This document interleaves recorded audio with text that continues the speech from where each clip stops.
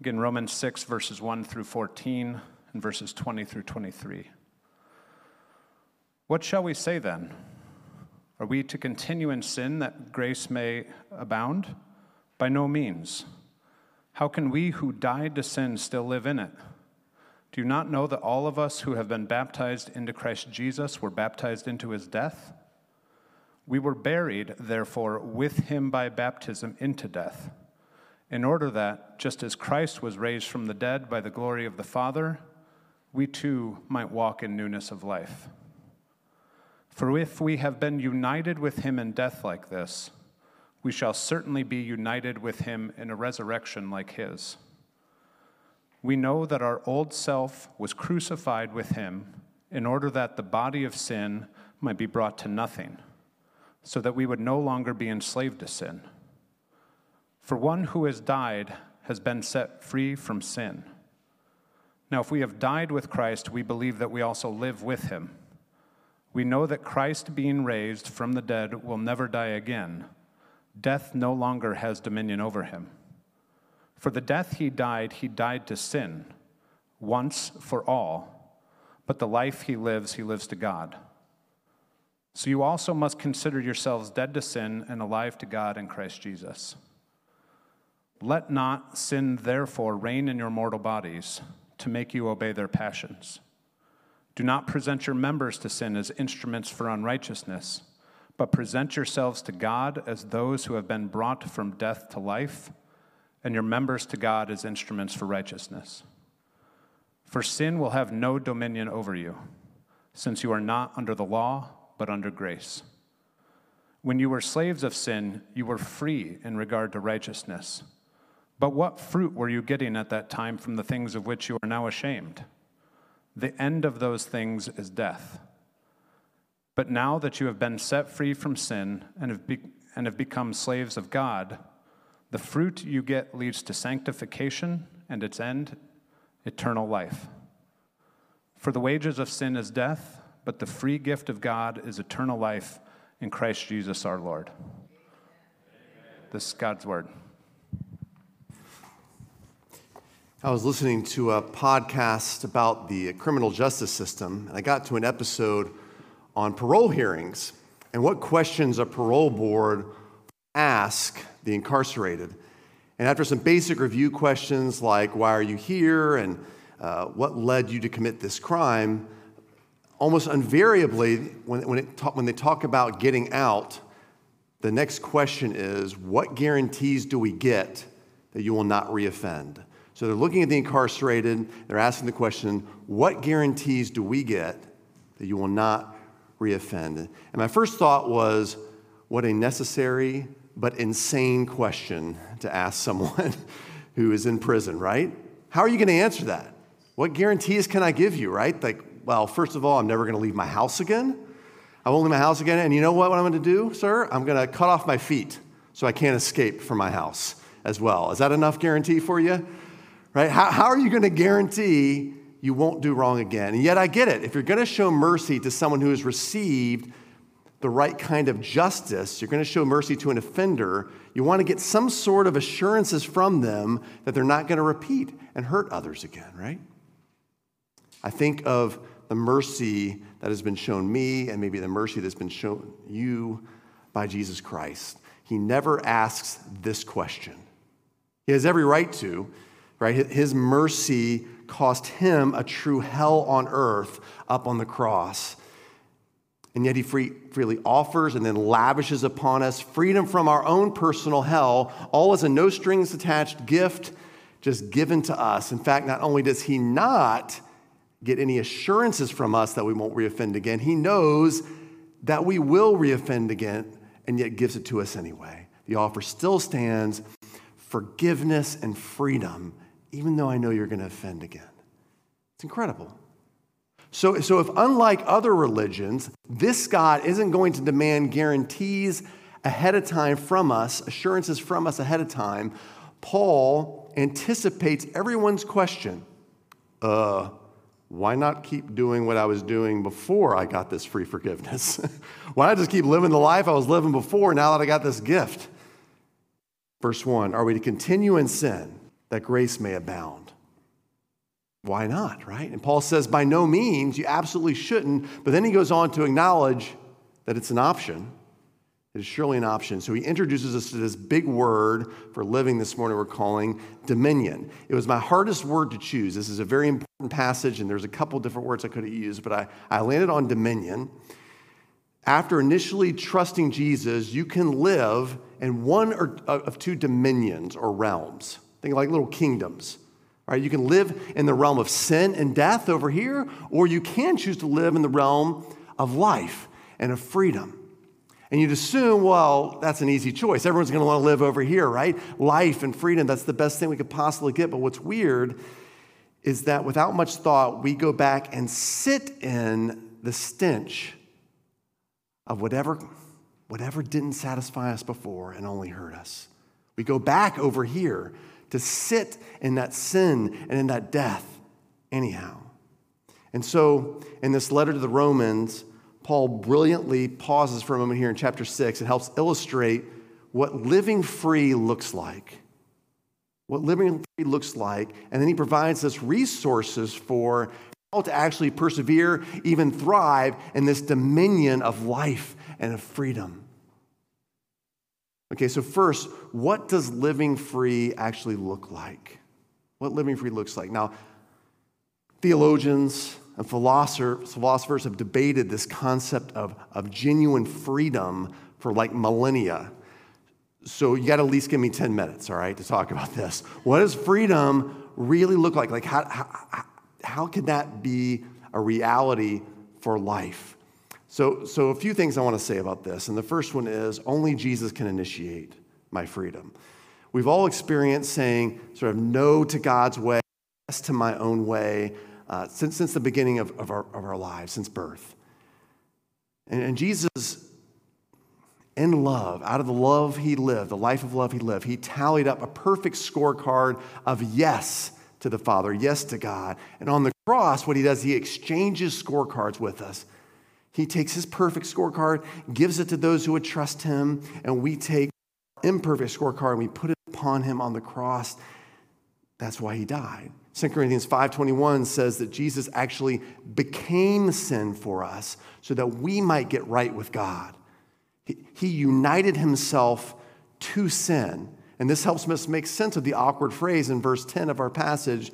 For the death he died to sin. Now, why would he have to die to sin if he never sinned? Why would he have to say, no longer sin? I am dead to you if the guy never sinned? Jesus never sinned in his life, but he willingly united himself to sin during his death so that sin would never stay united to us at death. Sin clung to Jesus at his death so that sin may never cling to us at our death. Sin clung to Jesus at death so that sin may never cling to us at death. A simple, maybe even silly analogy is you can think of Jesus and his death like a dryer sheet. I was thinking about this week.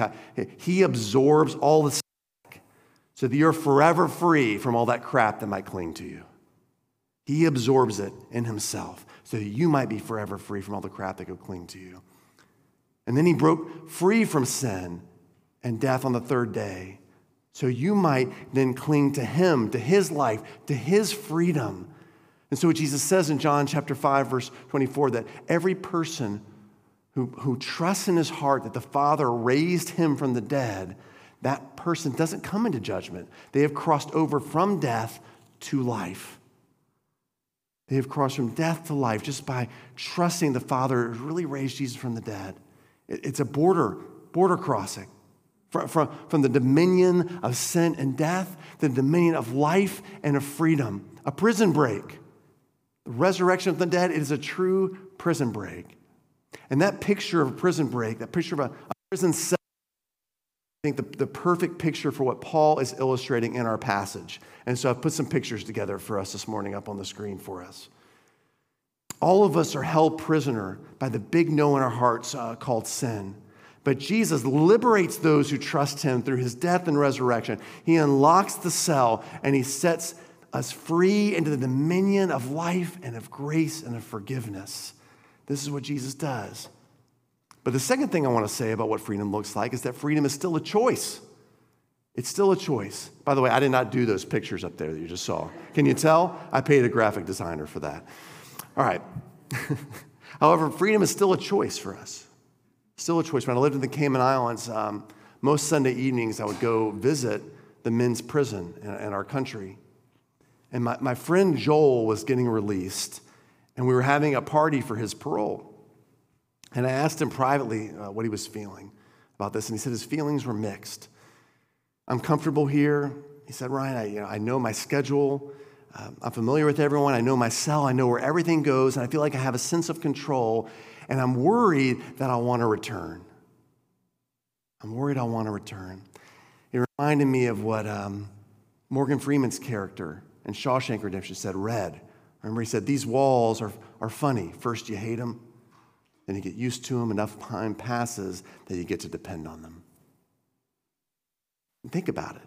Back in prison, back in the prison cell are my old pastimes, the old habits that I really leaned on to get by in life. The immediate dopamine rush of whatever was that ultimate thing for you. Living for success, living for pleasure, living to fix others' problems, or living for others to kind of need you and depend on you. Maybe even living to do things for the church so you feel good about yourself, because religion itself can be an ultimate thing before God. And Paul says, you got options. You can go back there. You can go back there. There really are two dominions you can live in. You can always return to your prison cell, but Jesus has freed you, so the cell door is always going to remain open. That's important. Jesus frees you. You can go back and sit there, but the cell door is forever open. You're forever liberated and free to leave. You can sit in your filth. And sin is filth, but it's familiar filth, right? We grew up with it. We were conditioned by it. We once considered it freedom. Which leads me to the third thing I want to say about freedom is to rethink my idea of freedom. And Paul is compelling us here to rethink that idea. He says in verse 3, for example, we are baptized, literally immersed in Christ Jesus. Verse 4, we are buried with him. Verse 5, we are united with him in a death like his. Since a theme here, we're united with him in a resurrection like his. Verse 11, we are in Christ Jesus. Verse 20, we were once slaves to sin, now we are slaves to God. This idea of being hitched to Jesus. Jesus suggests it himself about freedom. He told every person who was burdened to come to him. His yoke is easy, his burden is light. So it might be easy, it might be light, but it's still a yoke. True freedom is hitching my life to Jesus. Hitching my life to that wagon. And I have another helpful illustration for you that might spark something, might be helpful. You'll see up on a screen a picture of a person tied to a wagon that's moving fast downhill, or a cart. And the cart represents Jesus in this illustration, okay? The ground represents sin. And the person has two options. You can run with the cart, in which case you might be yoked to Jesus, but you're free from sin and death, right? The ground is sin and death. You're not doing option number 2, which is resist the cart, resist Jesus, in which case you're free from Jesus, though he's still in control, but you're slaves to sin and death, right? I'm not going to go with you, God. And so instead, you're dragged along the ground. You're hurt. These are your options. And if these are your options, which person is truly free? Because philosophers have debated this for centuries. How can you be truly free if you're conditioned to things? Are you slaves to your impulses? And what the Bible is saying is you have options. You can hitch your cart to Jesus, or just allow yourself to continue to be dragged by sin and death. The most basic definition of freedom you grew up with, I grew up with, something like this: do what I want when I want, right? Something along those lines. You might phrase it differently, but something like that, right? Do what I want when I want. But the question is, isn't that more animal than human?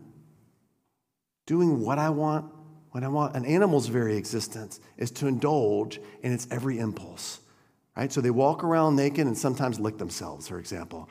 All right, that's what they do. Is that what it means to be a human being? There's this great Danish philosopher, don't worry, I'll class it up a little bit here. This great Danish philosopher, Søren Kierkegaard, talked a lot about this.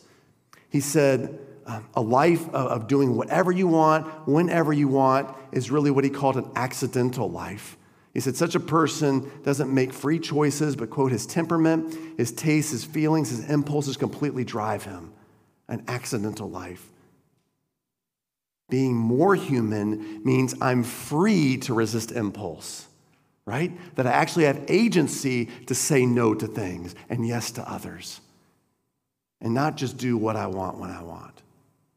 And only Jesus can make me become the person I was born to be. And that's real freedom, isn't it? We know this when we find our sense of purpose. We know this in a sort of a micro way. But in a macro way, becoming the person we were born to be, our life fitting like a glove, being truly human, made in God's image, restored to God's image, designed to be loved by God and love him back with all of who we are.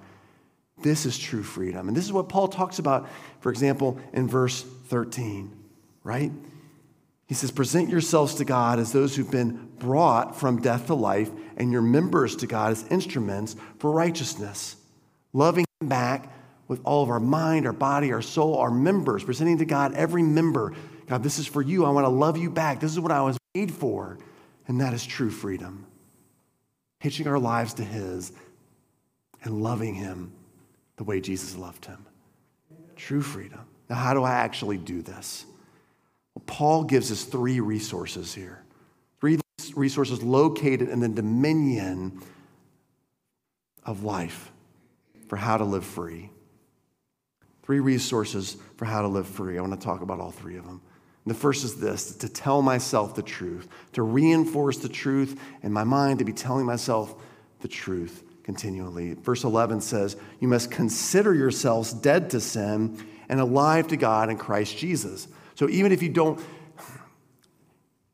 living with sin and you're indulging in sin, still mentally remembering, I am dead to sin, but I'm alive to God in Christ Jesus.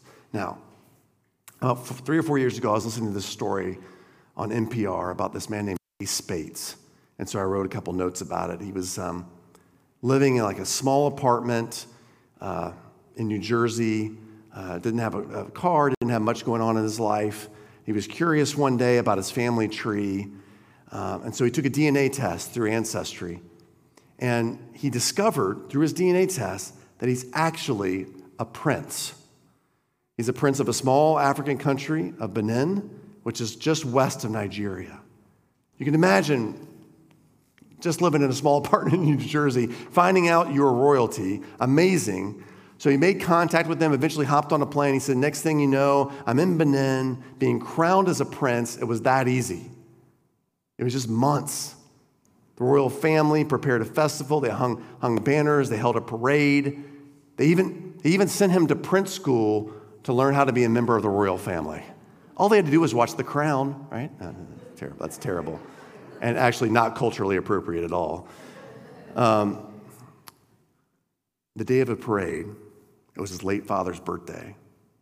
And he said, which was, I thought, so amazing. He said, I could sense my father's presence with me. I could see him. I could feel him in a way I never had before. Even though he was the same person, right? But finding out he is a prince changed Jay's entire view of himself, his life, his sense of purpose, his sense of belonging. If you trust Jesus, friend, you are a royal heir. Truly a royal heir. That's amazing. Even if you don't feel like it, you're a fellow prince with Jesus Christ or a princess. Especially if you're alone in your apartment, without a car, not much going on in your life, little going your way, and you're tempted to sin, remind yourself in that moment, I am no longer a slave. I am a child of God. I'm dead to sin. I am alive in Christ. I am not alone. I am loved. I am valued. I'm worth God's only Son that he gave for me. Tell yourself that. Reinforce it. That's a way you can actually live free. A second resource Paul talks about in this passage is to weigh the wages of my life. With every decision, weighing the wages of that decision. So if you're tempted to go back to the familiar filth of your prison cell, Paul has a word for you, which is, yeah, you were free from who you were born to be, living a righteous life for God. But he says, what fruit were you getting at that time from the things of which you're now ashamed? Weigh that. Consider it. What fruit were you getting living in that cell and relying on those old habits and those old ultimate things? Some of you might be familiar with verse 23, which says, the wages of sin is death, but the free gift of God is eternal life in Jesus Christ and our Lord. You may have heard this passage in connection with salvation. You maybe even shared it with someone and said, hey, this is what you're going to get. But it's more than that. The Greek word translated wages, opsonion, was commonly used in military and agricultural work to refer to someone being paid incrementally, just like people get paid today. And what Paul says is wages, yeah, they're later, but they're also now. These wages you get are also now, which means while you are if you've trusted Christ, you are absolutely secure in Jesus Christ now and forever. But you have the choice to return to that familiar filth, the prison cell. But those wages, what you receive and experience now, may smell like the stench of death. If you choose to live back there, what you're going to experience from your life and what others are going to experience from you is going to smell like death. And death don't smell good. The alternative, though, this is why he uses this language, the fruit you get, which leads to sanctification, verse 22. But if you make choices for Jesus, you get sanctification, which is a big word that just means becoming a little more like Jesus every day. Becoming a little more like Jesus every day. More loving, more generous, more hospitable, more selfless. In other words, the kind of person you always wanted to be, but you never knew how to get there. Well, one resource to get there is weighing every decision of your life and saying, is this going to smell like death or like life? Is this decision I'm about to make going to smell like death or like life? There's this scene in Lord of the Rings, both the book and the movie, when the wise old Gandalf, he's leading a team of 4 hobbits, an elf and a dwarf through the mines of Moria. It's this desperate sort of place. And they reach this crossroads, and in the dark, they can't see which of 2 paths they're supposed to take. So they sit down for hours. Gandalf smokes a pipe. Of course, he always does if you watched or listened to the movie. And he said, finally, after hours, he says, oh, it's this way. The air is less stale. And then he says, when in doubt, always follow your nose. I think there's some wisdom in that for here in our passage this morning. When things get hard, when we feel most lonely, we're tempted to go back to our old fixes, right? The things that are going to give us that immediate sense of being alive and feeling good. I want to encourage you, before dipping your toe, follow your nose. Before dipping your toe back into that old life, remembering what it's like, follow your nose. Remember what that old prison cell smells like. With every decision, will I experience life and fruit from that, or will I experience the wages of death? Because that's what's going to come. A third resource Paul gives for how to actually live the life of freedom to which we're called is the triumph of grace. And we read about that in verse 14. For sin will have no dominion over you, since you are not under law, but under grace. What a wonderful verse. Paul is addressing an important reality for every follower of Jesus. That when we fail, when we go back to the old familiar filth of our now open prison cell, the temptation when we fail is to sit helpless in shame, right? You've gone back to that old life. You've gone back to those old ways. You indulge in them a little bit. You give in to them some, and you feel like, man, I've finally gone too far for God. Like, this is it. There's no way back this time. This is just who I am. And the quicker I accept who I am, the better. What Paul says is that is not God. That is the law talking. That is self-imposed, parent-imposed. God-imposed expectations demanding from you an illusion of perfection that will never happen. That's the law talking. That is not God talking. You've been freed from that prison. Freed. Through the law, sin can lure you, it can hurt you, it can even oppress you, but sin will have no dominion over you, for you are no longer under law. You've been freed. The cell door remains open. All you have to do is come to your senses that grace really has triumphed, that God has liberated me, and the Father waits for this prodigal to leave his cell and experience his embrace once again. So let's walk out of that cell together, friends, and experience his embrace once again if you're still sitting in shame. Pray with me. Father, we're thankful for being liberated in Jesus Christ. And yet we know freedom is still a choice every day of our life. Why not just go back and do what we used to do? Because when we do that, all we experience is death. The wages of sin is death. The payment we get is being miserable and passing on that sense of misery to others. God, help us instead leave that open cell door. For those of us who are sitting back there, help us remember that grace really has triumphed, that the Father still waits to embrace us down the road. He's looking to do that. That we really are heirs of God, princes and princesses, Father of the kingdom. That's who we are. We are not who we used to be. Father, help us lean on the resources you've given us, and especially grace, to remember that we are called to freedom, and we can actually start to live freely. Help us resist the temptation to go back to that old way of life. But when we do, help us remember that you love us anyway, and you're calling us back out of that prison. In Jesus' name we pray. Amen.